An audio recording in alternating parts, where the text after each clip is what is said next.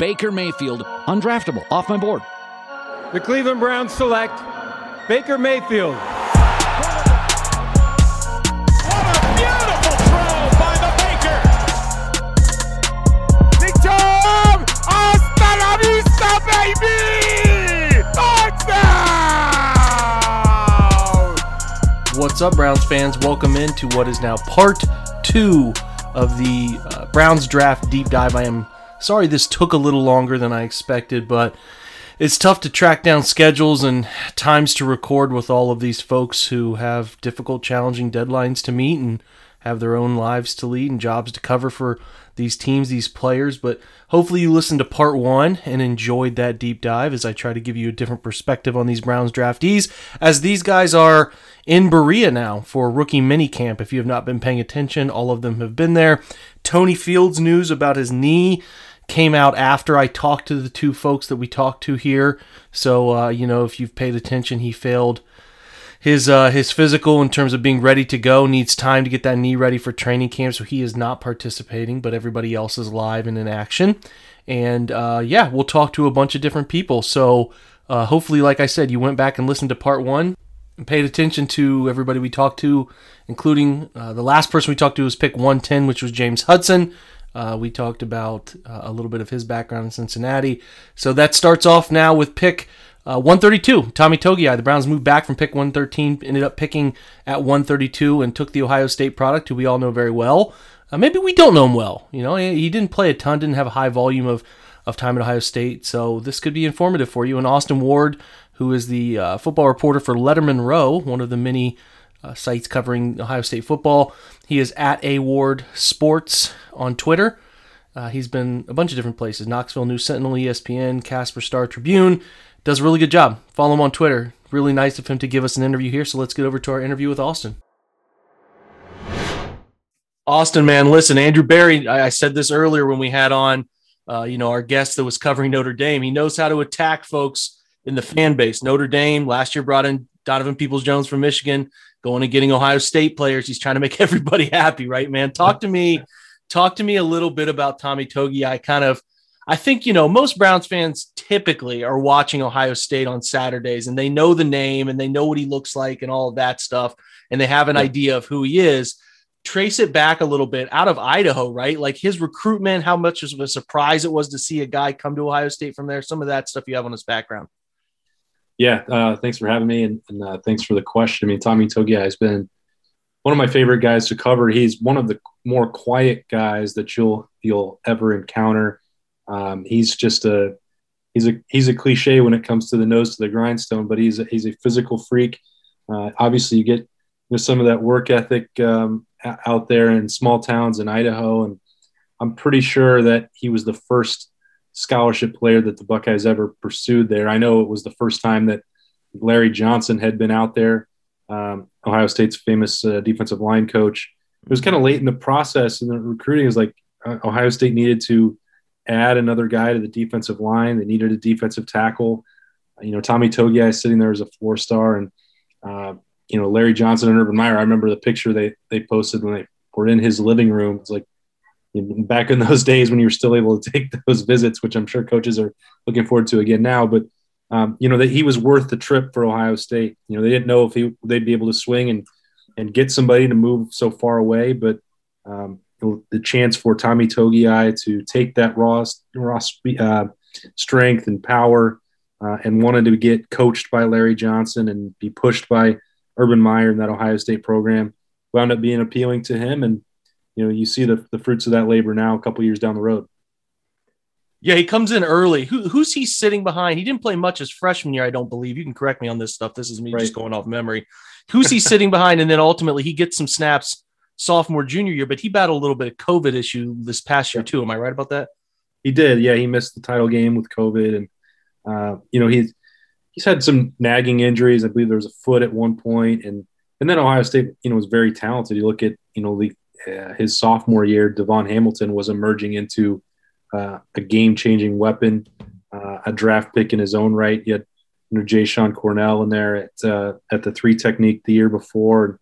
There just wasn't a tremendous need for Ohio State, and this is this is a tribute to the program for the Buckeyes, that they don't need these guys to come in as true freshmen, even when they're 4 stars, even when, the famous story about Togiai is that he got in there, as a true freshman and enrolled, and older Buckeyes were saying this guy's the strongest guy on the team, which you have 3, 4, or 5 year veterans who've been working with Mickey Marotti saying that this guy showed up ready to, crank out, 225, pound bench reps. So he wound up doing that 40 times on his pro day.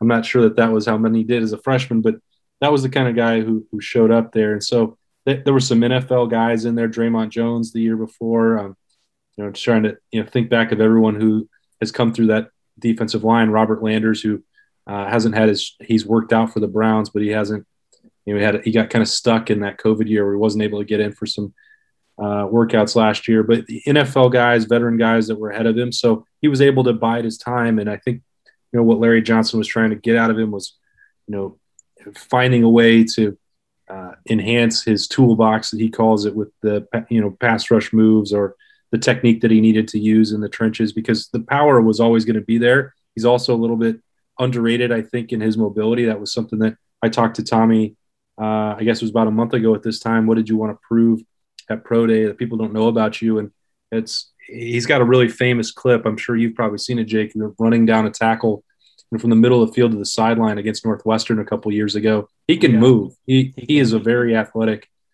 defensive tackle. So, that's sort of a situation where Ohio State has a bunch of guys. This has been a trend where they really only need 1 year as a starter or 2 years maybe. When Larry Johnson gets them ready, they tend to be NFL products, even if they haven't played 3-4 years of regular action for the Buckeyes. Yeah, the thing that struck me particularly is the underrated athleticism. Not only that highlight, but like the way he's able to absorb contact and kind of stay. He's the thing that people look at, I think, where they're drawing their eyes are to him most often is the Clemson game, where he puts on a show in that game. And I thought what stood out to me as a guy, I think maybe 500, just over 500 snaps in college. So you are still working with a raw prospect, but the ability to take on double teams, which is something that Cleveland is desperately needed, is soaking up double teams, but not just being sort of a magnet and allowing that, but also being still a player that can absorb that contact and feel right when the peel happens to the second level and split and take advantage of that. So that is something that drew my eye. And I think that that's something that Ohio State probably was starting to really appreciate and definitely could have used when they ran into Alabama. That's what I think it's an underrated part of that game. It's him not being able to participate in it from a middle of the defensive line perspective. Go ahead. Yeah, it changed a lot. I mean, as you said, that Clemson game was one of the finest of his career. The impact was undeniable that he was having in there, pushing the pocket into the feet of Trevor Lawrence. And, it's a great 1-2 punch that Ohio State had with him and Haskell Garrett. And they were crossing their fingers and hoping to get both of them back for next year. You saw with Tommy sliding a little bit that there were probably, some concerns for other franchises about whether he was, a finished product ready for that next level. I don't know. He could have certainly, I think, boosted his draft stock with more individual production next year for Ohio State, but it goes back to what I was talking about with him when he showed up as a freshman.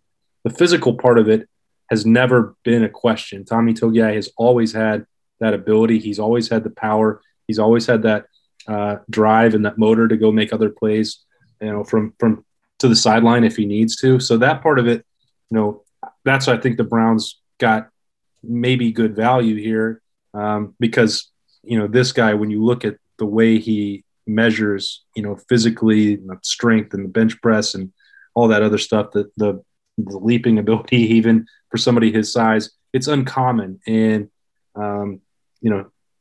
one more year of production would have made it almost impossible to get this guy outside of the first or second round, in my opinion. But again, more about those guys, translating to the next level. I just see him all the time and watch all of his games, and he looked every bit the part of an NFL defensive tackle to me.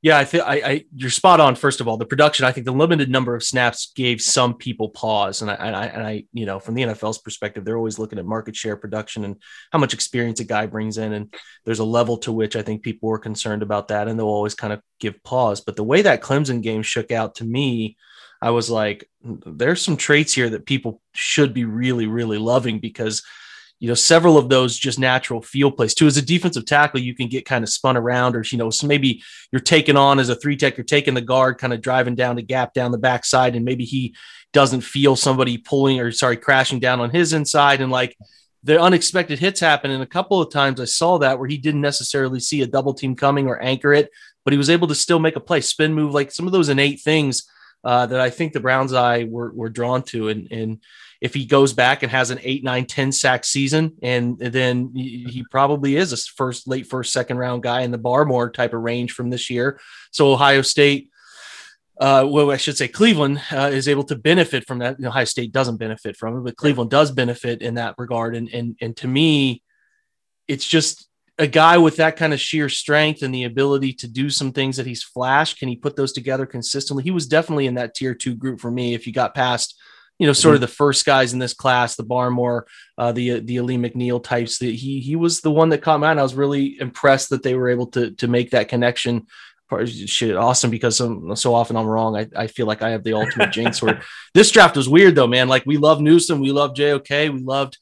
We certainly talked Togiai on all of our YouTube pre-videos, and we talked Anthony Schwartz too. James Hudson caught us by surprise, and at the end of the draft, it's just a roll the dice thing. But yeah, we like him. So I'll ask you 2 more questions. These are ones that I think I've tried to touch with everybody on these guys. Is you covered him, you interviewed him, you got close and had discussions, I'm sure, here and there. Yep. Is he a guy from your viewing spring practices or viewing weekly practices, whatever you guys are allowed to get in to see in the locker room? Is he a pretty respected guy? I mean, sometimes I've talked, like Julian Owusu-Koramoah was more of an outspoken type. Greg Newsome was outspoken, where James Hudson's introverted type of guy, doesn't say much, but demands that kind of quiet respect. I think you kind of alluded to this earlier with Tommy. Was he a quiet guy that got respect, or was he just, sometimes it's okay to just be a part of the group and not really be noticed, Yeah, Tommy never wanted the attention on himself, and he was very, very shy. I don't know that introvert doesn't really strike me as the way to describe him, because he's really quick. He's got a good sense of humor. You talk to him in some different settings other than the press conferences. He'll joke. He's quick to smile. He's not somebody who is, all business and, I don't know, a meathead grinder, only worried about trying to get those bench reps up. That's not Tommy, the one that I've covered or got to know. He's not truly comfortable, I think, being that outspoken guy, and he never tried to be one of the leaders of that Ohio State defensive line. And he didn't have to be, because of some of those other people that I mentioned. You had, whether that's, Jonathan Cooper this year or going back to when he was much younger, and some of those, 4 or 5 NFL defensive ends that were helping set the tone. I mean, he's been surrounded by, Chase Youngs and guys who want that spotlight, are comfortable leading the way. And Tommy can take that instruction and is very well respected, because the work ethic can't really be beat. The guy loves football. He'd play through injuries when he could. Obviously, wasn't able to, the situation that happened with the national title game. There's nothing he could do about that. There was a part of me that, and the rest of the program, when you're asking him, like, well, will that impact your decision to come back? And just because a lot of guys want to win a national title, people that have been at Ohio State, and to be that close and have that taken away from him. He was honest, it hurt, and he cried, and he admitted that part, which is, somebody with that lumberjack strength, you don't picture him really doing that, but he's got, that a passion for the game. I think that's really how that spilled over there. So not going to be somebody in Cleveland that I think fills up sound bites and wants the TV cameras on him a lot. That's never been his thing, but you won't ever question, I think, what the work that he gets, that he'll put in for his paycheck on a week in, week out basis. Well, I usually ask everybody, Austin, like how you would sell me on him, as a scout, but I think you just hammered it right there, man. That was perfect, and a good mixture of tape and your thoughts on him and being close to him, his personality. And I think Browns fans learn a lot from this. And when they see him talk live in media sessions, they'll already kind of know a little bit about him. So he's Austin Ward, guys. He covers Ohio State for Letterman Row. He does fantastic work. We followed each other for a significant amount of time, and you guys who are, most of you listen to this are probably Ohio State fans. Make sure you are following him. If you are not, he is at A Ward Sports on Twitter. So Austin, thanks, man. Thanks for taking time on short notice. No problem. Appreciate you having me. The Browns are excited about what Togiai can bring to the interior of their defensive line, especially being a guy as strong as he is. So thanks again to Austin for some really good insights on that player and the person Tommy is. Unique story out of Idaho. Hopefully you guys enjoyed that, man. I think he'll be a fun player to cover. And I think he's got a bright future with the Browns. Don't say that lightly. You can say about every draft pick, but I do think there's something real there. I think there's something that's going to be tapped into, and I'm excited about that. So we're going to shift over now to Tony Fields. Browns drafted Tony, pick one. I think it was. Let's check here. Pick 153 for Tony Fields. A pretty big surprise for me personally.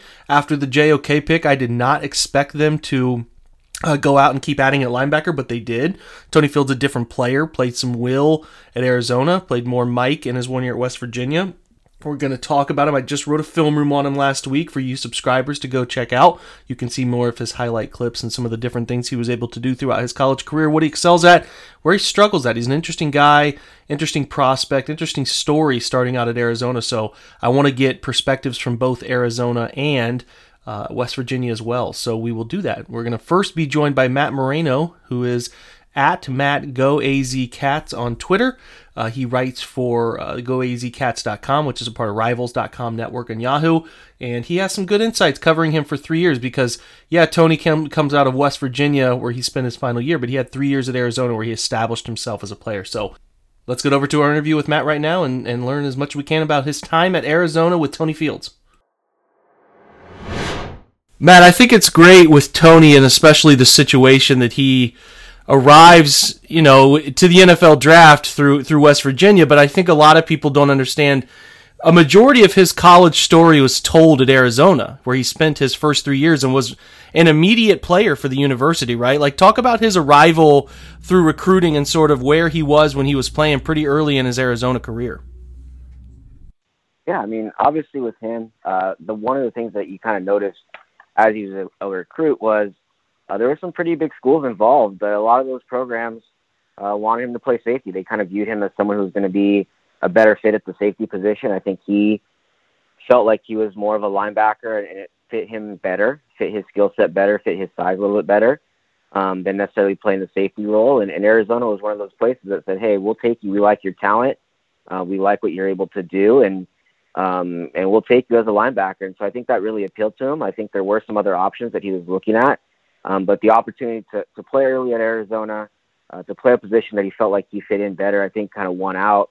And Arizona had a need for linebackers at that time, and I was going through a bit of a defensive transition and really needed somebody who could step up. And he, along with another freshman that year, Colin Schooler, came in and really stepped in and made a big improvement, made a big impact. And through his career at Arizona, Tony Fields was kind of overlooked a little bit just because of the numbers that Colin Schooler was putting up. He was putting up some insane numbers. But if you took that out of the equation, you said Tony Fields just by himself is a very, very good college football player, a very good college linebacker. He was putting up some insane stats himself. And so he stepped right in. It was very seamless coming from the high school level and playing in Las Vegas to stepping in at Arizona at a Pac-12 program and being an immediate impact player. And so I think he naturally just fit in very well. He kind of took on a leadership role even as a young player and really emerged as a key part of that defense for Arizona. I know there were definitely some sad and disappointed fans and sad and disappointed players when he decided to leave. But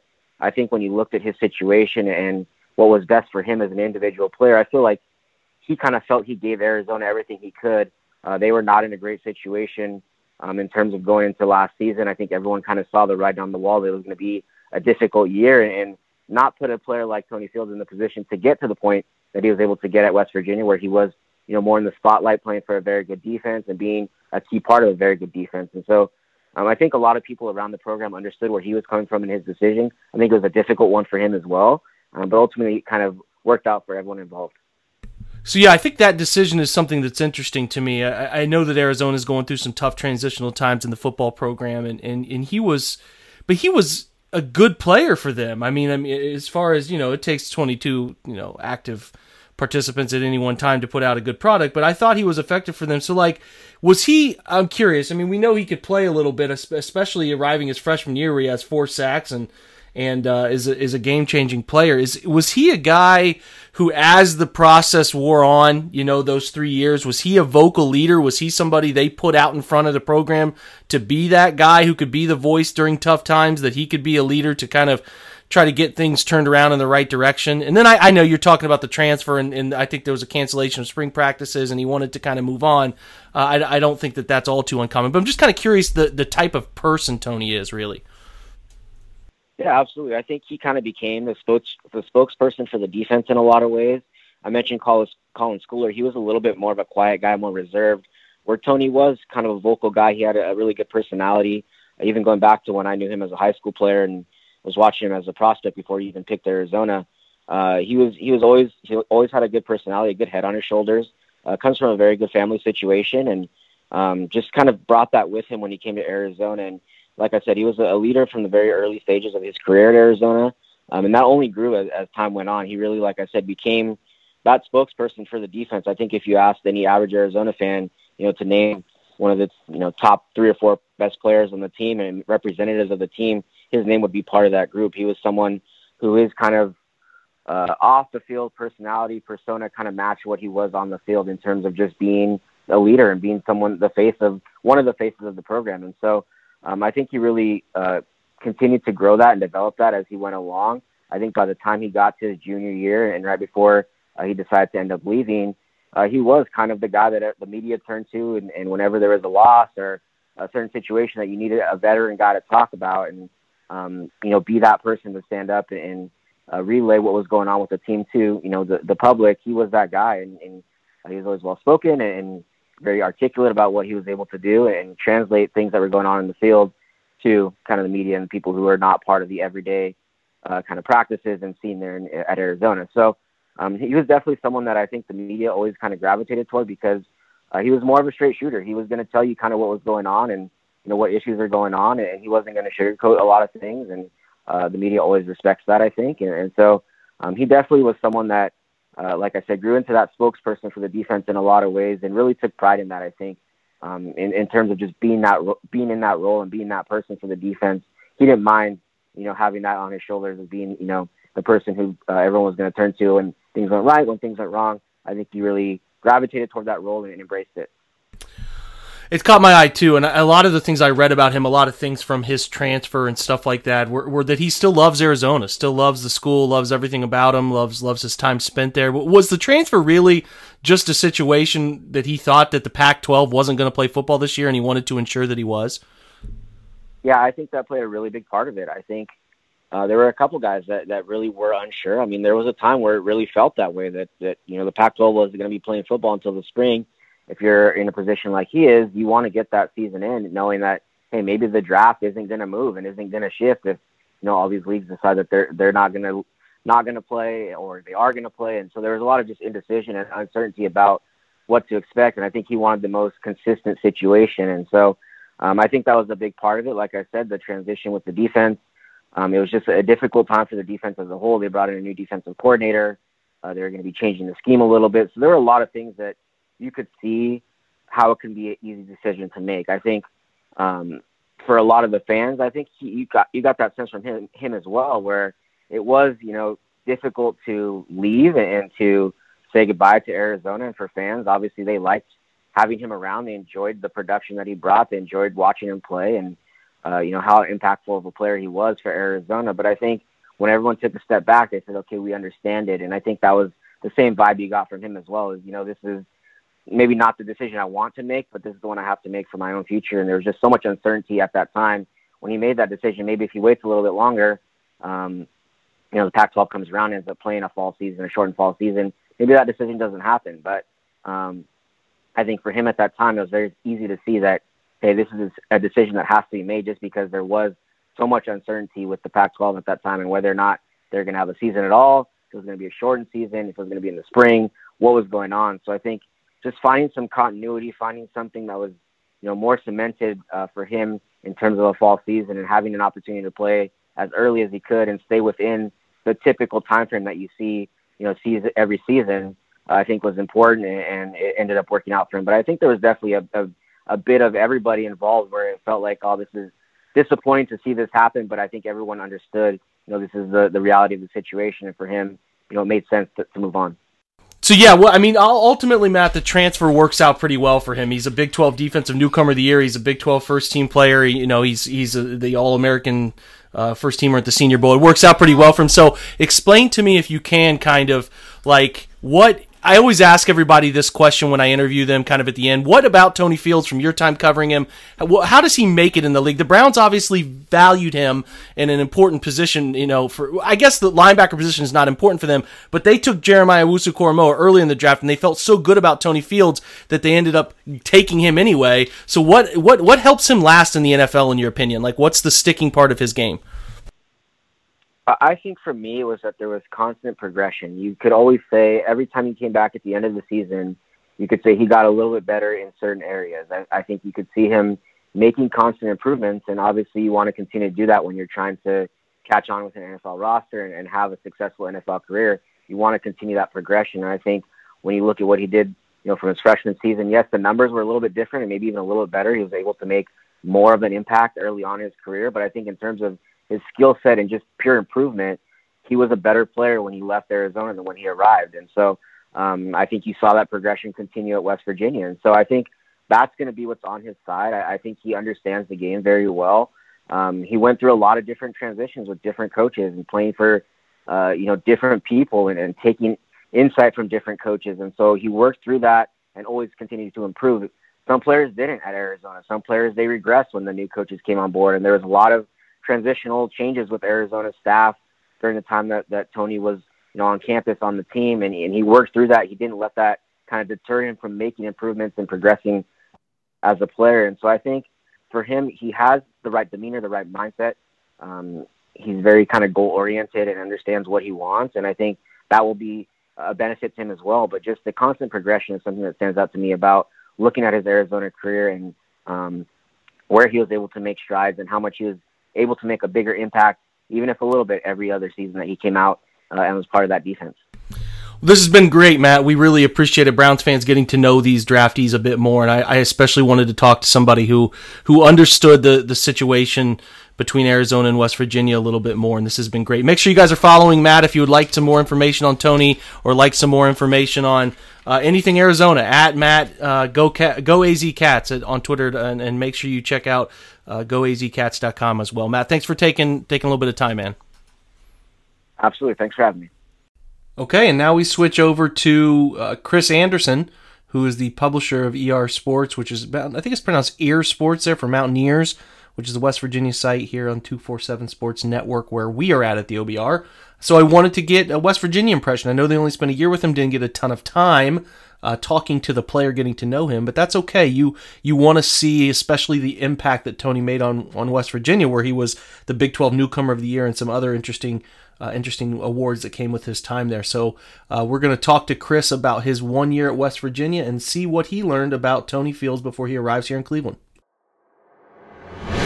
All right, Chris, I'm excited to talk about Tony Fields because I think the Browns spent time with Tony, but I don't think many people thought it was going to be a player that they would select because they took a guy we talked about earlier, Jeremiah Owusu-Koramoah from Notre Dame, who people view as a linebacker. But I see Tony doing some different things for Cleveland than Jeremiah will do necessarily. So it's interesting with him because he had 3 pretty good years at Arizona and arrives to West Virginia where you cover. And it's like, I guess my question is, because I know off air we talked about you didn't get a ton of time with him, or, normal year, you'd probably get a ton of chances to one-on-one talk with him or have him in interviews, whatever. But this weird past season, it's understandable that you wouldn't get that time. So what I'm looking for, Chris, is kind of what the hype was surrounding him when he came into West Virginia, and then sort of what you saw on the field and how it translated. I think when he committed to West Virginia in the summer, right before, I mean, it was late. I think he committed the same day, I believe, that West Virginia was reporting for fall camp or started fall camp. But when it happened, that was such a glaring hole for West Virginia's team that I declared it, the biggest acquisition for West Virginia of the year, maybe in several years, probably since Will Grier as quarterback, just because quarterback's so important. And he arrived and wasted no time, backing me up, making me feel like I might know what I'm talking about, because he looked fantastic the moment he got to Morgantown. The very first game he played, since he arrived so late and he was competing against a senior, that he didn't quote unquote start the first game. Again, I think that was just out of respect for the other player, but he played 25 snaps and had 10 tackles, which it was hard for me to wrap my head around at the time. And then once we saw how good this West Virginia defense was as a whole, I think for a lot of the year it was ranked top 10, but number 1 at times in total defense. And he was in there for 25 snaps and had 10 tackles, even with all those other defensive players, which is just astonishing when you think about it. Yeah, it really is. I mean, especially, I would imagine limited prep time and all of that stuff. We should be remiss if we didn't talk about it. I mean, he's the Big 12 Defensive Newcomer of the Year, all Big 12 pick, and then went to the Senior Bowl. The Reese's Senior Bowl was a first-team All-American for them for how that they structure out of senior awards. So obviously a player who proved a lot in his time at just a short, brief stint at West Virginia. Did you get a feel? Maybe you got this feel from coaches, perhaps, or in talking to anybody about him coming in or whatnot, just kind of his personality, maybe, or kind of how teammates felt about him, or if he was viewed as a leader. It's tough to come into a situation for 1 year and play, especially like you said, non-quarterback situations, and get your teammates to buy into you and your coaching staff to buy into you. Was there any issue with that? It seems like it was a relatively seamless transition, but I'm just curious if there was any buzz about, hey, we love Tony, we love what he's doing, that kind of thing. They couldn't keep him off the field, obviously. No, it's funny you bring that up. According to head coach Neil Brown, it was the exact opposite. It was one of the things that they talked about when they were recruiting him, as far as the transfer goes, saying, hey, we need a linebacker, period. We need somebody that can start. We need somebody that can get a bunch of tackles. But we also need a leader. We've got a young defense, a very young defense, and we need a leader. And, you've been a multi-year starter at Arizona. We need you to step right in and be a leader. And West Virginia had an inside man, so to speak, because of Jamil Adai, who was Tony Fields' lead recruiter at Arizona, but last year came to West Virginia to be a secondary coach. That was the big connection there that ultimately led Fields to West Virginia. And Adai told the coaching staff this guy was a leader at Arizona, and he led the team by example, by talking to him, just being one of those guys even when he was younger. So they went into it while they were recruiting him saying, we need you to be more than a football player. We need you to be a leader. And when the season was over, Neil Brown could not have been more complimentary about the job that he did doing just that. That's fantastic to hear. And I think the little bit about it would be, question I ask everybody, since, you only got 1 year covering him, but you could still sell me. Like if I was a scout in the NFL draft coming to you and saying, what does Tony Fields, what can his 1 year at West Virginia tell me about Tony so that I feel good about drafting that player? So what would you kind of give as a synopsis to Browns fans about what they're getting in this guy? I mean, the biggest, I think, that kind of touched on it with the previous 2 points in that. One, he's ready to be a leader. He's ready to buy into anything and everything you're doing because he came to West Virginia cold. He had no other connections other than Jamil Adai, one assistant coach that didn't even coach his position who recruited him to his previous school and had already been at another school between that because Adai went from Arizona to Minnesota to West Virginia. So it wasn't like it had just happened. He was a couple years removed. So he came in cold and completely bought in and did everything that was needed and asked of him. That was huge.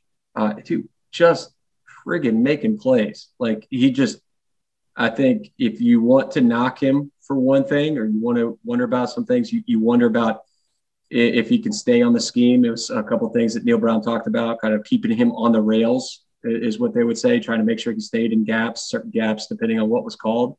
But you watch him play. If you can hone that down, if you can get him to understand the scheme a little better, stay in the scheme a little better, he could be something special because even when he was out of position, he was still beating other guys on the team to make the play. He would still make up for it.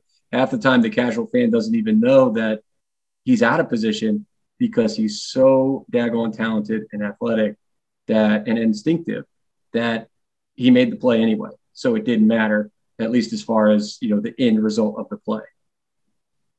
It's a lot of what Browns fans are loving to hear because they need more from the linebacker position. And I know they're excited about Owusu Koromoa, and I think that under the radar, they should be excited about Tony Fields, because those of you who watched him week in and week out, and you're not the only person I have heard this from, Chris, is that exact sentiment about instincts and the ability to overcome, maybe not overcome the right word, but use those instincts, which might be a little bit out of what he's asked to do, but ultimately makes the right play and has the best end goal for the team in mind. So I'm pretty pumped about him. He is Chris Anderson. He's at CM Anderson 247, where he runs the West Virginia site as the publisher on the 247 Sports Network here with us. So I could not thank you more, Chris. I know we had to do this kind of hastily, and I know you didn't really get to spend as much time as you would have loved to spend with Tony, but these are really great insights, and I hope our fan base checks you out, follows you for more insights. And again, we appreciate it, man. Yeah, looking forward to following Tony in his time in Cleveland, especially as a guy. You're talking to me. I lived in Cleveland Heights for several years, and then my coworker Mike Asaza, huge Cleveland fan. So you'll definitely have the both of us following along with you. Hey, we use all the positive vibes we can get up here, see if we can repeat the magic of last year. Thanks again, Chris. We're driven by the search for better. But when it comes to hiring, the best way to search for a candidate isn't to search at all. Don't search, match with Indeed. Indeed is your matching and hiring platform with over 350 million global monthly visitors, according to Indeed data, and a matching engine that helps you find quality candidates fast. Ditch the busy work. Use Indeed for scheduling, screening, and messaging so you can connect with candidates faster. Leveraging over 140 million qualifications and preferences every day, Indeed's matching engine is constantly learning from your preferences, so the more you use Indeed, the better it gets. Join more than 3.5 million businesses worldwide that use Indeed to hire great talent fast. And listeners of this show will get a $75 sponsored job credit to get your jobs more visibility at Indeed.com/Blue Wire. Just go to Indeed.com/Blue Wire right now and support our show by saying that you heard about Indeed on this podcast. That's Indeed.com/Blue Wire. Terms and conditions apply. Need to hire? You need Indeed. No problem.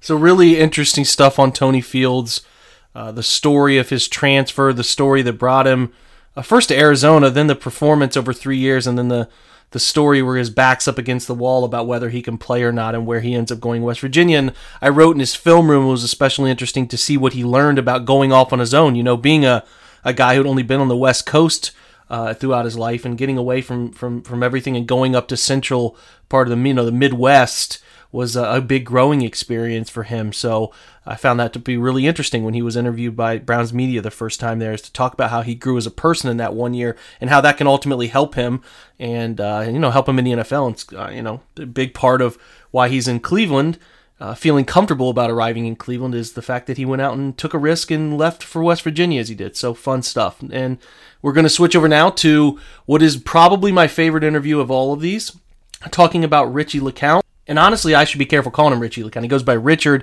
I guess you get to know him, he probably goes by Richie, but whatever. I just want to make sure I'm covering. After the Francisco Lindor thing, I want to make sure I'm saying the right name there. So Jeff Sentell knows him. He calls him Richie. Obviously spent a lot of time around him. Dog Nation is who he does, all of the recruiting stuff. He's got great insights, such fun stories as a part of the Atlanta Journal-Constitution.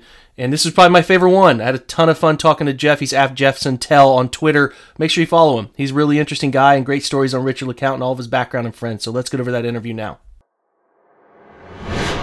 Jeff, we in Cleveland, man, we love Georgia products because the correlation with Nick Chubb has been fantastic for the Browns, and when they drafted Richard LeCounte, they did a lot of things in the draft that I think people expected.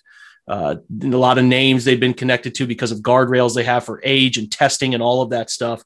But I would say the first pick where I was like, I had no real thought that Richard was on the board for them was the pick of which Richard went. Round 5, pick 169. And people got off on the wrong foot because you start sharing some testing data about him, and the testing is wrong. We'll talk about the testing and where that went because he's a way better athlete than what that was from a pro day, and we'll get there. But I like tracking this thing from when these guys arrived. He was a big name when he arrived at Georgia from everything I gather. I know and I want to ask you. He's an Army All-American player. He's a 5-star guy. Is there any fun stuff around his recruitment and his arrival in Athens? Well, I guess I would call Richard, and first of all, man, Jacob, thanks for having me on. But I would call Richard the founder of the recruiting feast at Georgia, because Richard's recruiting is very interesting. His lifelong childhood friend, Raekwon McMillan, went to Ohio State, and he always liked Ohio State a great deal. And he also liked Alabama a great deal. He liked Alabama a great deal, basically because of Kirby Smart. Great relationship there. But then he also had this really huge tie to, he's always felt that Georgia boys should stay home in Georgia and play for Georgia. So he was really torn through those kind of three options. But then when Kirby Smart took the job at Georgia, all of a sudden it aligned with what he was looking for. He would get that championship level coaching and the pedigree that Alabama had already built with its brand, but he would get to do it in his home state. And I think Richard LeCounte will go down in history as he was the first commitment for Kirby Smart once he became the Georgia coach. And it was probably almost instant, but it took about maybe a matter of a week before he basically revealed it publicly that he wanted to go to Georgia to play for Kirby Smart. The side road of that is I think Georgia has picked up, 26 or 27 5-stars now after Richard LeCounte back in, this was in December of 2015. Richie's a guy that is such a brilliant athlete. And I think that's kind of funny how everybody, if you just judge this kid, this young man, by his 40 times, you're not going to get the whole picture on this. Cause Richard is a guy that I remember him so many stories. Like, number one, he was at the Under Armour, he was at the All-American camps back when there was a Nike opening. And they went to the national finals out in Beaverton, Oregon, when they still had it at Nike headquarters. And he was on a team full of athletic dudes, a lot of Georgia guys, a lot of Ohio State guys. And Richie was the guy, I think he had like 4 or 5 interceptions in a camp. And he would kind of be the instigator that would, after he'd make a big play, he'd backflip 4 or 5 times running across the field. Perhaps the chief athletic story I can tell you about Mr. LeCounte is, not many people know this, especially now, but he was a really great basketball player in high school. In fact, the state championship basketball player in high school. And, everybody knows the star at Baylor that, won the national championship this year. Well, that's a lifelong friend. Mr. Mitchell is a lifelong friend of Richard LeCounte. And those guys were in the same backcourt. And I remember the state championship game, and this was Richard's, he enrolled early. So this was his junior season, because he was already at Georgia by the time his senior class was playing high school basketball as seniors for Liberty County and Hinesville. And Richard was going up against a prospect now. I believe his name is Jordan Walker, and he was a 5-star basketball player. And Richie just kind of took it upon himself that he was going to guard him and shadow him all night. And he gave up 3 or 4 inches to the 5-star. I think Richie got 20 or 22 points on him. I think he held him to 15 points, 15 to 18, had a brilliant game. And that was just Richard playing basketball. I've got to let your audience know a couple really amazing stories about Richard. First of all, you see him play, and I know you don't just dive deep into the film when you grind that tape. He's kind of a paradox. He's a guy that will bring the wood. He will be a devastating hitter. Early in his Georgia career, he had to be cautioned and trained against, falling for the rat poison, being too aggressive. But his game has 2 disciplines. It's a lot of physicality and a lot of aggressive play as his safety in the SEC, which I would consider to be the toughest conference in the land. But he also had that speed and athleticism dynamic. Cue that basketball story. Cue that what he did with all the backflips. But Richie's a kid. Some of my favorite stories is number one, he was driving, and he grew up in a very small town of Riceboro. And I think the population is maybe 500, 600 people at the last census. And as early as 9 or 10 years old, he would want to go play at the basketball courts. He'd want to have fun at all times. So Richard LeCounte was driving around by himself at 9 or 10 years of age. And then the local law must have knew him, and they knew he was only driving a mile or a mile and a half to go to the playground. But Richard was driving. That's one of those interesting stories about Mr. LeCounte. Another one about Richard is, he was born on 9/11. He was born on September 11th. And he lives in a very military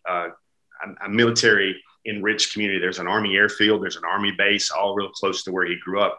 And for the longest time when Richard was growing up, his family, which shows you how much great and salt of the earth people the LeCountes are, his family would not celebrate his birthday on September 11th. They'd like wait to the next weekend, or they'd wait till they'd do it the previous weekend for like this big celebration, whether it's at a picnic or at a park, because they thought that was a really sad day for our country, and it wasn't a day to be celebrating for the longest time when he was younger. That's really just a snapshot into kind of who Richie is and where he comes from. That's so much fantastic stuff, especially the connections that we did. I mean, I followed Ohio State up here, living in Columbus as I do, and I had no clue him and Raekwon McMillan or were that connected. Just that, and that could be me overlooking it or whatever. I mean, Ohio State has started to pull some kids, Von Bell, Harry Miller, all the way back, Cam Hayward, long time ago. Like, they've started to trickle into Georgia, and it is. And obviously, we know that Ohio State was lucky enough to have Justin Fields move up this way, but Georgia is taken off talent wise. I mean, you would agree. And that's kind of been the translation to a lot of Georgia's success, right? Yeah. And I think the thing, about Raekwon is those guys grew up together. They're from the same community. And, like even in the off season when Raekwon was with the Dolphins and then the Raiders, Richie would spend a lot of his time training with him or just hanging out with him in the summer. In fact, another really cool Richie story is like, he's just a guy. And I think in high school, he was probably 5'11" and 175 or 180, but I'm just going to call him an alpha. I've been in so many rooms where Richard is surrounded by other great players. And some of these guys are 6'5", 280, 6'2", 225, chiseled, rocked out guys. And yet Richie is a guy that when he has something to say, the whole room quiets down. And when he has something to say, most people gravitate to his opinion. He's very charismatic. He's very fun. I remember there were areas at the opening where reporters couldn't get to, so we would just hand Richie a camera, and he would take pictures of everybody hanging out or partying or just wilding out or just working out behind the scenes, and then he'd bring our cameras back to us. I mean, he would just be that type of guy. But, I mean, I distinctly remember a story where it's almost – I wouldn't call it a confrontation, but, Richie is like telling a guy that, hey, man, we need to do things this way. And they were having a disagreement of sorts. And the bigger, stronger man kind of relented to Richard's will a little bit because he was such a natural leader, so much charisma that, like I said, I remember him going to a prospect event, and he basically, we called him when he came to Georgia, he was kind of like the lead recruiter for Kirby between the lines and I guess in the trenches. I mean, he would go talk to guys and tell them, you got to come play with me at Georgia. We're going to do big things. And I mean, I remember him walking into the room, and I want you to picture maybe the 10 or 15 best players in Georgia in this room. And Richard just walking up to him saying, dog, you're going to be a dog. You don't know it yet. I'm going to make you a dog. And literally all those guys, I think it was like 12 out of 17 guys went and joined him at Georgia. Wow. That's how powerful his presence is. Well, so let's talk about his time at Georgia. His first year, it's true freshman, doesn't play a ton. I think 164 snaps is what I've calculated and what I've kind of confirmed with Pro Football Focus. But the next 2 years, he takes off. He has his best grades as a player through their grading metrics. Very productive, a couple seasons of 64, 46 tackles. And I think he has 5 interceptions over that span. So his time is his sophomore, junior year. Kind of talk to me about, was there really big hype after his freshman year where he starts to sprinkle in some games? Was there big hype for that sophomore, junior year? And was he meeting what everybody thought he would? I mean, I think he was. I'm not sure if he won any all SEC awards, but I think he did his senior year. But the years leading, I mean, those are the 2 meat years. So tell me what he was doing that was making him an effective part of that Georgia secondary. Yeah, so Georgia's defense is quite complicated. I think when Richard got there, Mel Tucker was the defensive coordinator. He'd been at Alabama. He'd been in the NFL, been a defensive coordinator, I think, at 2 spots in the NFL. And Georgia's defense is one that's kind of designed for freshmen not to get it. Like, they can maybe think it, or maybe they can spit it back to a coach on the board, but then it's another thing to play fast and play free with all the checks and all the adjustments they have to do. And it's just not designed for a young guy to come in. Now, Richard's first year at Georgia, Georgia went and played for the national title. They came the second and 26, the Tua Tagovailoa play, away from winning the national title. And Richard was basically a special teams player, a reserve player, and ahead of him were like, third and fourth year seniors that were not the athletes or the football players that Richard was, but they just knew it. They'd had the game reps, and then they just knew how to play college football a little bit better than Richard did, and their bodies were bigger, more developed. So Georgia fans kind of understood that first year. The second year, he really, took flight and took wings. I think the main thing I think most people will probably touch upon, a very well-read or a thinking man's Cleveland Browns fan, is they'll realize that really before Richard had the motorcycle accident after the Kentucky game, he was probably trending hard for all SEC and all American status. He was making plays everywhere. He was erasing things. There's so many plays in his senior and junior year where you watch him and the way he tracks the ball and the way he just, watches a reverse go one way and then flows backside and makes the play. Everybody's wondering, what's the fit LeCounte will have? Is he big enough to be an NFL free or a strong safety? Is he more one of those guys when the nickel personnel comes out? Is he a potential star? I think, there's a lot of terms for the star or the hybrid or the slot corner or whatever, but yeah, he's just a playmaker, man. And he's a guy that you see him, he's an energy guy. Another thing that a guy that he'll make a play and then everybody else will get jacked up around it. Richie kind of evolved a lot around Georgia, and there was a maturity thing. I know the first year he was at Georgia playing a lot, he would take the field with a big bat and he would call it his hit stick. And it was almost like he was trying to channel some of the former Georgia great safeties. I know maybe names like Thomas Davis was a former Georgia safety. Greg Blue was a former Georgia safety. The list kind of goes on and on. Very, very distinguished. You keep going about guys that, went on and did great things in the NFL. A lot of, Nick Williams was one of those safeties. Sean Williams was one of those safeties. Excuse me, not Nick Williams, but the young man down there in Miami, the All-Pro perennial All-Pro Rashad Jones down in Miami. These are all safeties that played at Georgia. They were very intimidating safeties. They liked to lay the wood and deliver a big stick. And Richie wanted to follow in with that. And it was kind of funny because it was kind of a mishmash of what his skill set was. I mean, he's got good ball skills. He tracks the ball in the air really well. He can go up and make a play, good athletic ability, overall athleticism. And I'm sure most of your audience has probably been informed that, maybe that 40 time wasn't as sporty and as robust as all those things I'm saying are right here, but 40 is probably not the best measure of his game, but I still don't think he's back from that. When he did the testing, I don't think he was back from all those injuries he suffered in that motorcycle accident. Richard even said he was probably about 90-95% at the most when he did that testing. I think a full-fledged, healthy Richard LeCounte probably going to time in the 4.6s and look pretty good doing so. There's no doubt. If the GPS data backs it up, and I think the NFL's turning more and more to that, and the way Cleveland is trying to be as analytical as possible with Paul DePodesta involved and how they approach testing thresholds, they wouldn't take him if they believe that. And there's no doubt that he ran faster times coming into Georgia, and he didn't put on an insane amount of weight to change that. So I'm very comfortable in aligning with your thought process that he's a much better athlete. And the tape tells me that too, from what I've watched so far, is they tell me that too. I have a quick question for you, a little off topic, not totally, but was there a defensive coordinator change between 19 and 20? Yeah, there was a few. So Tucker took the job at Colorado, and then the defensive coordinator at Georgia became Dan Lanning. Okay. Dan Lanning was a guy that had kind of been groomed up in the Alabama system. Dan Lanning was actually he was actually at Memphis for a time, and he was at Alabama for a time. He had a long, pretty quick, I think the guy's 33, 34 years old, and the defensive coordinator in the SEC, making already $1 million right now. But yeah, when Tucker got the job, Georgia had to promote from within to name their defensive coordinator. And they actually had co-defensive coordinators with the inside linebackers coach, Glenn Schumann, another guy who I think is only like 32 years old.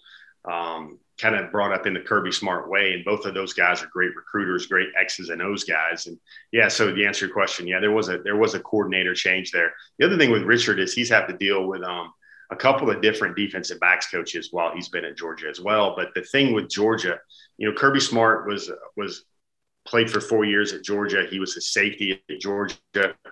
He had 16 career interceptions. So it's kind of like Nick Saban and DBs. I mean, Kirby Smart's stamp is all over the defensive backs at the University of Georgia. And if any part of the Georgia defense is going to be bullish and robust and strong, it's going to be the defensive backfield. So that's why the head coach was always taking a very personal interest in Richard's development and his progress. I mean, Kirby and Richard always talked about this in press conferences that, we've all heard that saying in ball that when the coach lights you up and then when the coach is on you, that's a good thing because he sees the potential and he sees the yield, the down the road dividend that you'll get from really tough coaching and really coaching a young man hard that has a lot of promise. And I think that's what Richard LeCounte became at the University of Georgia. I remember there was a press conference, and this was in the midst of all the COVID stuff, of course, but Eli Drinkwitz, the Missouri coach, was talking about the difference makers on the Georgia defense. And he mentioned Jordan Davis, a guy that's a likely first rounder who came back for his senior year, who's a year younger than Richard. But they also mentioned Richard, and Drinkwitz referred to Richard as a first round type player. He said that Georgia had the injury to both of those guys, and they missed a couple of games, including what was supposed to be the originally scheduled Missouri game, which got rescheduled. But Drinkwitz was talking about the fact that his Tigers were fortunate that they had to face Georgia without a couple of first-round pick type players, and one of those was Richard LeCounte. And, the thing that I just found funny, Jacob, not funny because everybody's entitled to their own opinions in this life, but some of the vitriol or some of the message boards or some of the tweets where they were popping out those what I'm going to consider to be icy cold takes regarding Richard LeCounte III as the worst pick in Cleveland's draft. And I'm just going to say, knowing this young man, knowing where he comes from, knowing how he's always met every challenge and was up to every stage he's ever been on, if he's the worst draft pick in this draft class for Cleveland, I think the Browns are going to win a lot of division titles in his career. They're excited about him, man. They're really excited about the things you have referenced there, the leadership, the way he is. I always kind of make this reference, and my listeners hear it and they understand it, is the thermostat versus the temperature thermometer leaders. Guys who can lead when the room temperature is high, they can be leaders, or guys who can raise that temperature of the room on their own. They have that. Jarvis Landry, I think they have that, and some other guys, I think especially Myles Garrett can do that on his own, but they need guys like Richard. And why I asked that defensive coordinator question is because he saw his best metrics in terms of grade out and performance when he was playing a ton of single high. When he was playing that rove center fielder where he could trace back and forth and play that single high nature. He did this last year. There was some split safety stuff.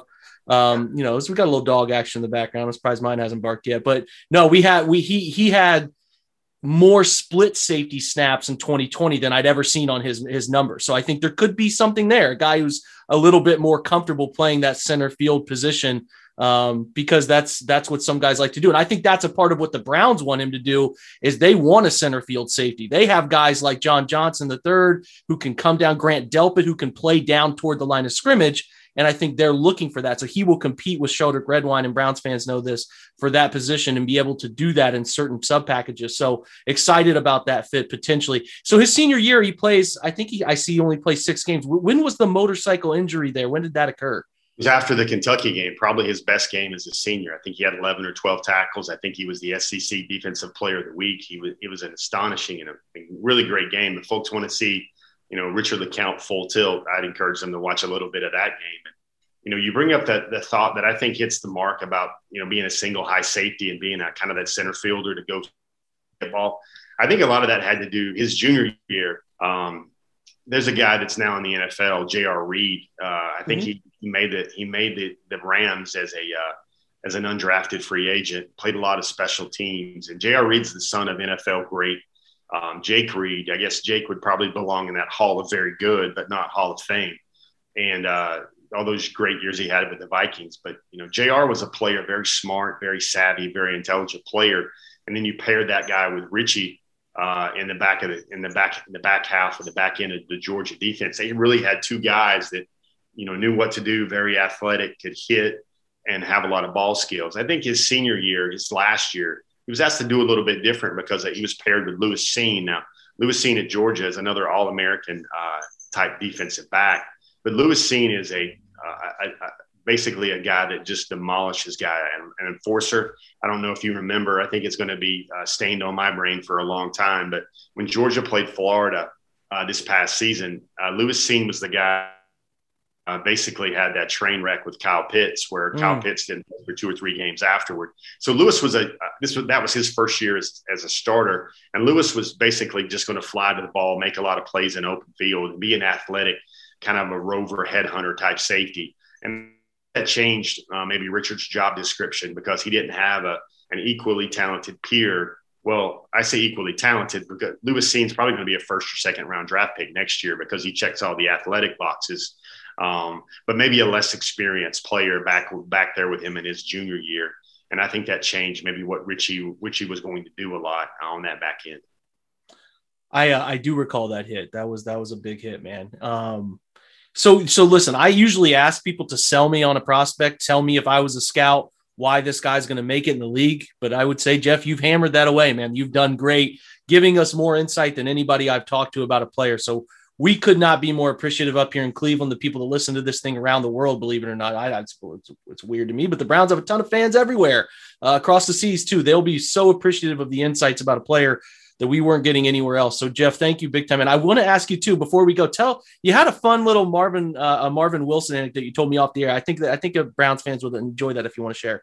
Yeah. So one of the things I do in my job here is I go cover all the players, the best players in the country, because a lot of those are being recruited by the University of Georgia. And I remember going to, it's a pristine, I just want you to imagine if you invested, let's say Jacob, your platform and your media brand takes off and you have $500 million to give to your high school alma mater, and you want to come back and see how well that $500 million was well spent. Well, that's what Episcopal looked like in the greater Houston area. That's where Marvin Wilson was. He was a teammate with Walker Little, another high NFL draft pick out of Stanford in this last class. But, Marvin was a guy that the coaching staff there kind of referred to him as their gentle giant. He was, and as powerful as he was, he actually almost went to Georgia as well. He was deeply considering Georgia as well. But the thing that I like to find about these young men is I believe football is what they do. It's not who they are. And one of the things that Marvin liked to do was doing off the field, or I guess I should say down the halls at Episcopal, is he was in the school choir. And, I wrote about it a little bit because here you have this big strapping, nose man or 3 technique defensive tackle, one of the top players in the country that was actually singing in the choir. And, his head coach there had a great fondness to tell me that story and kind of giggled as he said it. But he's like, yeah, I got a choir boy on my defensive line, but that just kind of shows what Marvin, how he was able to adapt to different walks of life and kind of be a success in anything he put his mind to. That's fantastic stuff, man. He's Jeff Sentell. He covers Georgia and recruiting and all of it, full of stories, man. He's worth your follow on Twitter. He's at Jeff Sentell there. He's on Dog Nation. Fantastic stuff. I hope we can connect again. Maybe Nick Pro's Hall of Fame speech or something, man, down the line. We can have a good conversation. I'm sure the Browns will be poking around Georgia again next year, Jeff. I can't thank you enough, man. Yeah, I'm glad to see Richard, great guy, go up to Cleveland, go up to Believe Land, play with Nick Chubb. It'd be great to have Chubb underneath his wing. Nick Chubb's mama and Richard LeCounte's mama, Erica, are great friends. And it's great to have. I think that's a place where Richie will come in and flourish and have a great pro career. Kind of playing for, motion is the big thing with Richard. And there's very few stadiums in the NFL, unfortunately, that will replicate what the passion and what the fervor, the fervor and just how much people get into it, like it was in the Southeastern Conference. I think Kansas City is one of those places. I think Buffalo is one of those places. And I think Cleveland is one of those places. So I think that's a good fit because he's going to be surrounded by a fan base that when Richard plays his heart out for the Browns, I think he's going to instantly become a fan favorite. And they are hungry. They finally figured it out last year, and they couldn't fit all the people in who are knocking down the gates to try to get in. So it should be a really fun environment, and they're excited about Richard, and so are we. Jeff, thanks again, man. Hey, man, thanks for your time. Man, that's fun stuff from Jeff. I find it amazing, the culture. I didn't know any of the stuff around Raekwon McMillan and the friendship that he had with Richard and all of that stuff. There's just so much about the SEC I don't know. I remember I specifically talked to to him off air about, Trevor Lawrence and how that all fell apart between Trevor Lawrence going to Georgia and his now offensive coordinator, Brian Schottenheimer, and how the weird connection there, that he was the reason that ultimately Trevor didn't go to Georgia. Now he's his NFL offensive coordinator. So many stories that Jeff knows, man. It's SEC football is so unique in that sense. And to get a little bit of his time to talk about Richard and talk about the impact Richard had at Georgia and hopefully what he brings to Cleveland, is like I said, that's one of my favorite interviews I've done this year, and hopefully you guys really enjoyed it, because I know I did. So let's switch now. We talk about the Browns' final selection of the draft. Not our final guy we'll talk about, but the final selection in the draft, which is pick 211, Demetric Felton.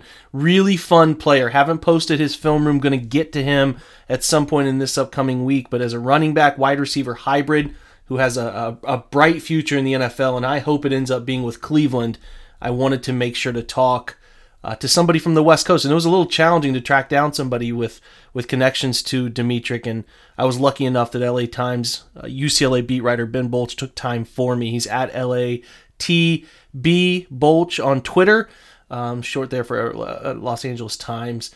Worth a follow if you're into Pac-12 football and specifically keeping tabs on UCLA football. So very, very kind of Ben to take time for me. I know he's busy, and talk about Demetric. And yeah, I'm excited to share those insights with you. Let's go there now.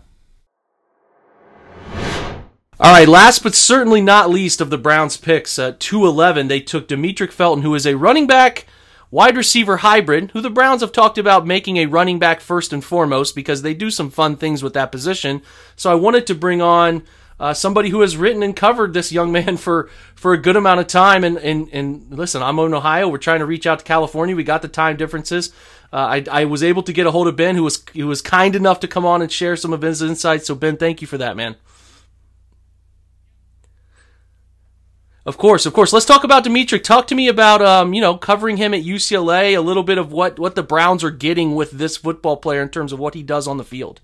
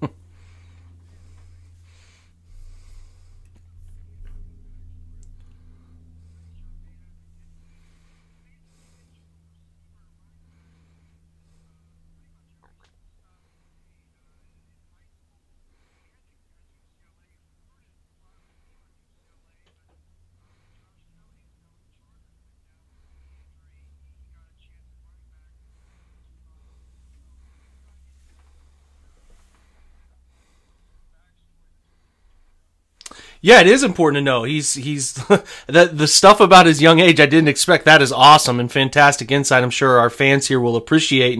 And what we're interested in too, particularly like you mentioned, his soft-spoken nature. Is he Is he like I ask this question to everybody who comes on, kind of who he is in the locker room. Was he viewed as a team leader? Like maybe, I don't know if he was a captain or not, but was he the team leader type or just sort of a lead by example type? Because, the Browns got a whole bunch of different talents that do it a bunch of different ways. So I'm kind of curious as to how he interacted with his teammates, whether they viewed him as a leader or just sometimes it's okay to just be a guy who does everything right and everyone follows that way.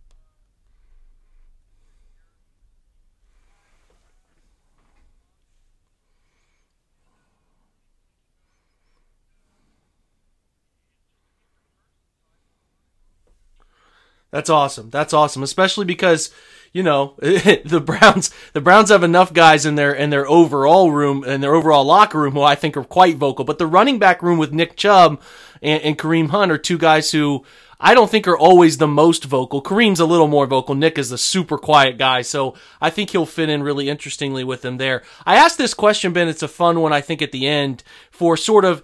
He's a 6th-round pick, and, I think it's going to be a challenge anytime you're a 6th-round pick to make a roster. So if a scout kind of came up to you, Ben, and said, how does Demetric Felton make his mark in the NFL? And for you kind of analyzing what you think he ultimately does to leave an impression and make a roster, whether in Cleveland or eventually somewhere else, hopefully in Cleveland for the long term, like what's his selling point as a player that's going to have him sticking around the league for a long time?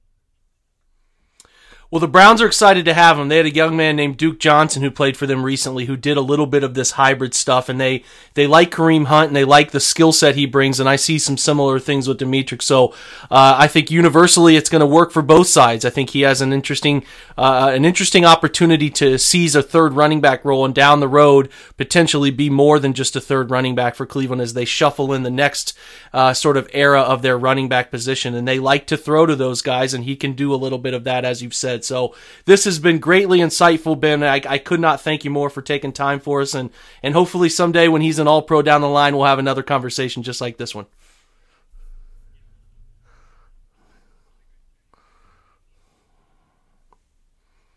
Fantastic stuff. Thanks again. And one last thanks to Ben for joining us. That's on his schedule is not easy to do, and I appreciate him taking some time because we should be excited for Demetric, and I think he's going to be a fun player in Cleveland. Last but not least, I did want to talk about Marvin Wilson. I know he is not a drafted player, but he's so interesting because of what happened his final year and his first-round mock talent before the season to all of a sudden being undrafted, an undraftable player, and in Cleveland committing some serious money to him to show him how much they were interested in bringing his services to Cleveland. So I thought it'd be really worth everybody kind of getting a an insight into what happened, and that's why I brought on Ira Schoffel. Ira is at warchant.com, the managing editor there. He's got some really great insight into the things that were happening around Florida State's program, the new hire, the coach, and how Marvin handled it, and the disconnect between him and the coaching staff, the injury, and all of it, and all of the tension that was going on in the world at the time before the season. So I think it's all invaluable here to understand a little bit more about Marvin Wilson. So he could potentially be a long-term part of the Browns, and his story, not just his story of his senior year, but kind of who he is as a player, as a person, I find to be really, really interesting stuff. So a huge thanks to Ira. He is at Ira Schoffel on Twitter, SCHOFFEL, and I hope I said his name right. He told me a few days back when we interviewed, but nonetheless, he would forgive me if I messed up. But anyway, let's get over to Ira right now for some insights on Marvin. Okay, Ira, we're pumped to talk about Marvin Wilson. The Browns invested a lot of money in an undrafted free agent. They did it last year with a young man named A.J. Green out of Oklahoma State. They did it again now with Marvin Wilson. And it's not a secret name. We do these things on our site, Ira, called, we have a guy named Browns Mock Draft who does them a year in advance. And when we were doing them at the end of 2019, Marvin heads back and we're like, this is a first or second round guy. And the Browns are going to be interested in defensive tackles. They cut Sheldon Richardson. This is a guy we got our eye on. It doesn't come to fruition. So in the best concise way, maybe you could go 30 minutes on this topic, but in the best way you can, kind of tell me what happened between 2019's domination, 2018 and 2019's domination in terms of the metrics, and then what happens in 2020. Yeah, to be honest with you, I think unfortunately there's a lot more questions than answers, but I could give you at least my understanding of what all happened, and then we can try to piece it together. But there's some mysteries involved as well. But yeah, he when he decided to come back for his senior season, I mean, Florida State's fan base was elated. I mean, this is a guy who not only was a really good player. I mean, he was a All-ACC first team guy his junior year. Some people gave him All-American mention. Coming into a senior season, he was an All-American. And so to get him to come back, and at that point in time, at the end of his junior year, he was not only, probably their best defensive player, but he also was a real fan favorite. Like, he did something late that season. He broke his hand late in 2019 season, couldn't play the last couple of games. And when they went to Boston College, they actually went to Boston College and pulled off the upset, won up there. When they came back down to, this was after Willie Taggart was fired, and his position coach, Odell Higgins, had been named the interim head coach. Marvin didn't make the trip because he has a broken hand. The team gets back into Tallahassee like in the middle of the night, like 3 a.m, and Marvin met the team in the parking lot of the football stadium to congratulate them on winning the game without him, and after everything that happened with the coaching change and everything. So at that point, I mean, he could not have been a more popular player, and he was, probably their best player. And then when he said he was coming back for his senior year, people were over the moon excited about it. But then, yeah, to your point, what happens over the next 8 to 10 to 12 months is a little bit of a mystery. And the mystery part is, in that part of the reason he said he came back was he wanted to get his degree. He felt like he owed that to his mother. He said he's very close with his mother. She's a very strong person. And I think he was a single parent family. And so he said he wanted to get his degree for his mom. He also, he said he was given a first round draft projection. I'm not, there's no way to verify that, but, ostensibly he was trying to improve his draft status. The only like concern at all in the spring, he had a new coaching staff. So he went from Willie Taggart and that staff, which was, and he came in under Jimbo Fisher, but then Willie Taggart's staff was kind of a looser operation. It was kind of a player run, Willie Taggart gave the players a lot of freedom. It was not necessarily a big taskmaster in terms of practices and workouts. So then you switch to Mike Norvell, who's probably a little bit more like Jimbo in terms of the demands. And I don't know what happened there. I've never heard that there was a specific issue, but I do know when there was media access at one of their offseason workouts, and Marvin was wearing an orange jersey, which they give different colors for different things, and orange is not good. It's the color you don't want to be wearing. I heard it was a non-football related thing. It was maybe just not showing up for something. But that was probably the first sign that, hey, what's going on here? This is that's not a great start to your tenure under this new staff. And then everything gets shut down in March for COVID, and players are on their own basically for 3 or 4 months. And so when he came back into camp for preseason, there were people that said they thought he looked heavy. I don't know. To me, he's a 300-pound dude. I don't know. I never felt that way, but some people felt like maybe he came back not in the best shape. That would seem weird. If he came back for 1 year for the draft and everything else, it would seem weird for that. but then the other thing happened, obviously, which I'm sure you heard about, was in the summer when all the racial unrest, and he called out Mike Norvell for misspeaking and making a comment about meeting with every player to talk about racial injustice and inequality and police brutality. He actually hadn't. He had sent a group text message, and so Marvin called him out on Twitter and said it was a lie and said the team was going to boycott practice. So that was like, it was just such a huge event because it was Marvin Wilson. You know, for the first 3 years, the guy everybody loved him. Not only was he a really good player, but everybody loved him as a leader. He was the guy that went to represent the team at ACC kickoff, I think even before his junior year. He's kind of the face of the team. And so it called into question. I remember at the time, some people wondered, shoot, Mike Norvell might get fired over this because, if he's lost Marvin Wilson, he may have lost the whole team. Well, then it turned out, they met that morning and they kind of smoothed it over internally. And, Mike Norvell apologized for misspeaking. He explained that he used some poor word choice. He didn't mean to imply he'd spoken to everyone individually. But regardless, he apologized. Marvin, the team, was back at practice that next day. I mean, it was kind of a blip on the radar to a degree, but I think that definitely turned a lot of people, kind of in the fan base against him. But it also was a red flag, I think, for some NFL teams because, he's calling out his head coach without even checking with him first. I think that's and Marvin, before his pro day, he said that every team he talked to at the Senior Bowl and since asked him about that situation and how he handled it. And he said, he told them all he should have handled it differently. He should have at least, reached out to Coach Norvell. He should have reached out to Odell Higgins, his position coach. Instead, he just went straight to social media at the middle of the night. So it lingered on social media for 6, 7, 8 hours until Norvell saw it the next morning. So that was kind of like it was just kind of the first sign, real public sign that things weren't good. And then his play on the field was okay the first few games. It just wasn't where it was before. It wasn't what everybody expected. Everybody expected his junior year, his first team all ACC, comes back for a senior year. Man, he's going to be dominant. And he wasn't dominant. He had a few nice plays, some plays here and there. And then the defense was not good as a whole.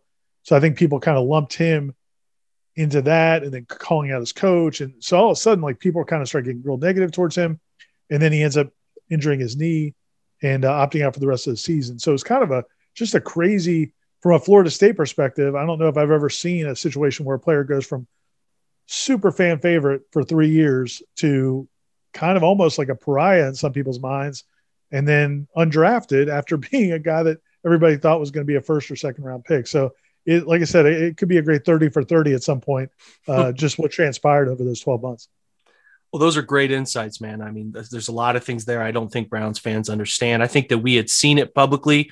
We had seen some of the things catch the airwaves up our way on social media and things like that. But there's not, at least from my perspective, I didn't know the total fallout of the player and the coach. And that can happen, when these are really heated public debates for older folks, let alone a 20, 21, 22-year-old trying to have conversations with people that are tough. So it's unfortunate. Go ahead. One more thing to add. Sorry to interrupt you, but one thing I didn't think of, but I did want to mention, because I think this gives you a little insight into where Marvin was coming from. It was right in the heat of everything. I mean, it was a very emotional time. And that night, I'm 99% positive of this. I'm 100% positive of this, actually. So that same evening, the university had a town hall. And I've never even written this because we kind of moved on and it didn't go too deep into this at the time. But that night they had a town hall in the university athletic department. And it was an opportunity for the student athletes to come. And I think it was all via Zoom. But it was open to all 500 student athletes. And the administrators came on and they were going to answer questions about, what is the athletic department going to do? There was a feeling among student athletes at FSU, and I think in a lot of schools, okay, yeah, you're putting out these graphics that support, racial justice or an end to police brutality or profiling, but what are you doing? You're just putting out these graphics, but what are you actually doing? So they had this town hall open forum, where the players could ask those questions of the administrators, and it got heated, and it was very emotional. I wasn't on it, but I've heard from several people who were on it. It got heated. A lot of the student athletes were asking hard questions, and they didn't want to hear just, platitudes. They wanted to hear that you're doing something. What are you actually going to do? And so that was that evening, and I think everybody was really emotional. And then that night, the story came out from The Athletic, and they quoted Norvell as saying he met with every single player. And I think that's what was lit the match for Marvin Wilson. So in his defense, I mean, again, I think he knows he shouldn't have done it. He should have called somebody. He certainly shouldn't have spoken for the team, because he didn't have the right to say, we're all not going to practice. I mean, that wasn't, he hadn't taken a poll. But I do think that that's what led up to it. Because I said, for the other 4 years here, he was, never, nobody had a problem. And in fact, at the end of his senior season, after he shut things down when he had the knee surgery and he shut things down, they kept him at practice. There are two high profile players at the end of the year, both opted out late in the year due to injuries, him and Tamarian Terry, the wide receiver. And Tamarian Terry did not have the opportunity to hang around the team after he had his surgery and shut things down. Like, he was separated from the team. He was no longer with the program. Marvin, they kept in the program. He would actually go to practices, and they would use him to kind of talk to players, encourage players. They kept him still around the team. So again, I think that speaks to, at least internally, they felt good about things, even though his season didn't turn out the way it was supposed to. Well, sometimes in these situations, and that's another, great piece of insight into why that maybe blew up, is like, he needs a fresh start. He maybe ran into a coaching staff, and you do this in the recruiting process where you get to meet coaching staffs and you don't fit with them, maybe just things that right. People don't always see eye to eye on how to handle certain things. And when you get a coach that comes in, especially when you're an established player like Marvin, maybe Norvell wants to do things that everyone's on a level playing field and every roster spot is open for competition. And it's just tough. Sometimes things don't work out perfectly and beautifully when a new staff comes in. So the hope from Cleveland's perspective is that they get a young man energized to do those things, prove himself, get into the right situation. That's like the Senior Bowl, and they talk about performance at the Senior Bowl, and it's like, there's still some lingering injury things, and he hadn't suited up for a while, and he had opted out. So you can't take those things as like concrete evidence that the guy can't play. I think he can play. Like, there's not a doubt in my mind that there's an NFL player in there. I think you would probably agree with me. And I think Cleveland's banking on the fact that, hey, we get this young man who can be really hungry for his first opportunity away from Florida State. Maybe there's something here that ignites him. So tell Browns fans kind of what you know about him when he is playing well. What does he do well as an interior disruptor? Yeah, I mean, he's very disruptive. He was, at least, in the first 3 years of his career. He's a guy that there's questions about his lower body because, he's kind of knock-kneed a little bit. So I think there's some questions about whether or not he's going to have issues eventually with his knees. And he did have an issue with his knee. So that's something I think that probably some teams might've been concerned about. But I'm sure the Browns did their own, physicals and felt fine about it. But he's a guy that he's got really good quickness for his size. He uses his hands well. He can be really physical. He can be kind of nasty inside. You'll see that physicality from him. From a concern standpoint, I think with a lot of defensive tackles, and certainly the case, for Florida State when they were not having success, people focus on the plays where, maybe a guy takes a play off, or, his initial move doesn't work and he kind of just engages and doesn't really fight, and then the play gets extended, and then people start. That's the era we're in now is every play gets, everybody at home is stopping the frame and or isolating on a guy and putting it on Twitter. And there's some plays like that where it doesn't look like he's giving good effort. But I think, there's a lot of circumstances that could explain that. One big one being the fact that this team, what they've gone through. I mean, Mike Norvell was his third head coach. He came in under Jimbo Fisher. Then they go to Willie Taggart. That was a disaster. Then he comes back, stays for Mike Norvell. And like you said, maybe the connection wasn't there. Maybe he was regretting his choice. And then if he's, got some ailing, he's got some pain with his knee, maybe that all plays into it. But when he's right, which he was, as a sophomore and junior, yeah, man, he's very disruptive. Got a bit of a nasty streak and explosive. And as a guy that would play with great effort. I mean, a couple of the plays he had this season, which were, he did block a couple of kicks this year, and they're really a lot of effort. I mean, he blocked a punt, which is kind of crazy at his size. They just didn't really account for him, and he just gave great effort. And that's a play a lot of times you wouldn't expect maybe a senior defensive tackle to make that effort on that play. So he's a guy that can play with great effort. But I think the disappointing part was, his senior year, it just, for whatever reason, it just kind of fell apart. I don't know why that is. It's hard to explain, but yeah, if you go back and watch his sophomore and junior tape, you definitely think he's a guy that would be a big help.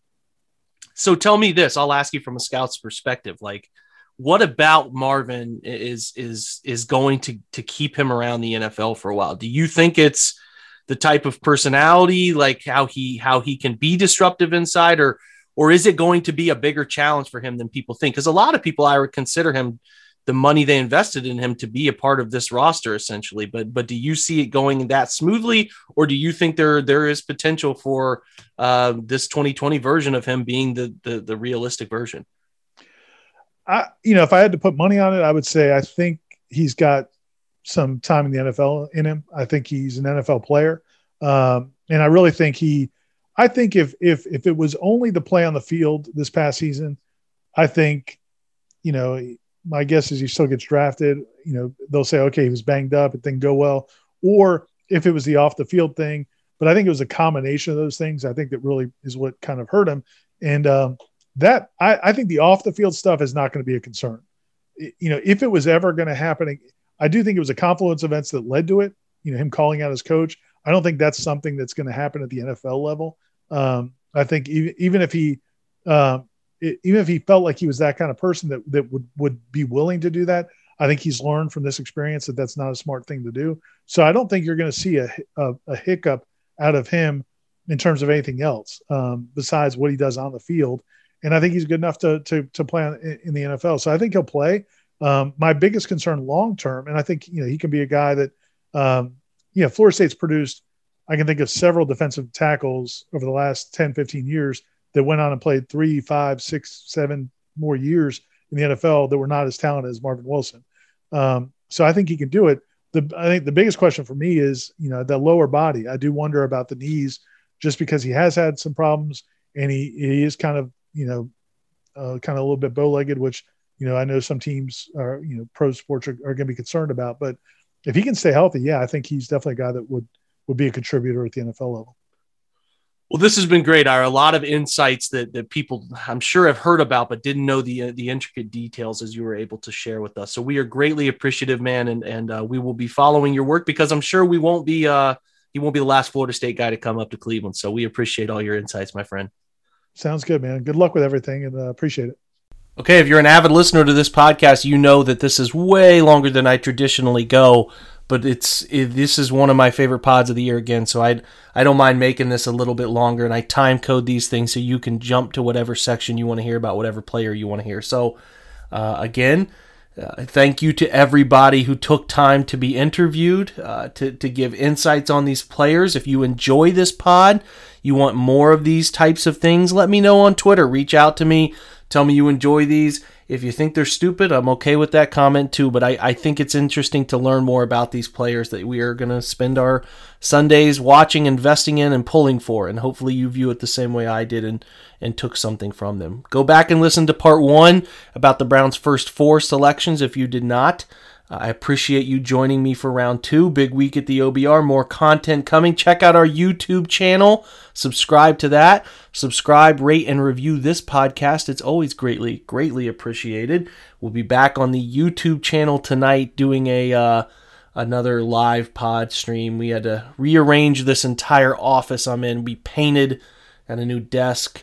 All of that stuff couldn't stream tonight, but hopefully this podcast makes up for a live stream not being available last night. We'll be back on Monday night. Thanks for joining us, guys. I appreciate all of your support. We're going to hit like 50,000 downloads this month is what we're trending towards, which is mind-blowing to me, converting this thing to a daily pod. And your support and downloads and listens and all of that are cherished. They mean the world to me. So I appreciate you again, and Have a great Monday. Have a great Monday, or whenever you listen to this. Have a great day on whatever day it is you listen to this. And until we chat next time, go Browns.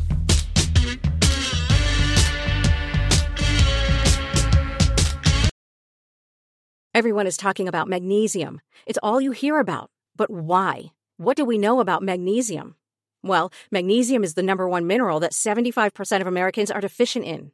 If you are a woman over 35, magnesium will help you rediscover balance, energy, and vitality. Magnesium supports more than 300 enzymatic reactions in your body, including those involved in hormonal balance. From functional medicine doctors to mental well-being and female hormone experts, we all know that magnesium is the one mineral to improve all aspects of well-being and health. But which one? Magnesium Breakthrough from Bioptimizers, the trusted choice recommended by leading experts with 7 best-absorbed forms of magnesium to ensure your body receives the support it needs for overall well-being. Go to bioptimizers.com/balance today and use code BALANCE10 for 10% off. Support your journey to wellness at bioptimizers.com/balance. Magnesium Breakthrough from Bioptimizers, your foundation to optimal health and vitality.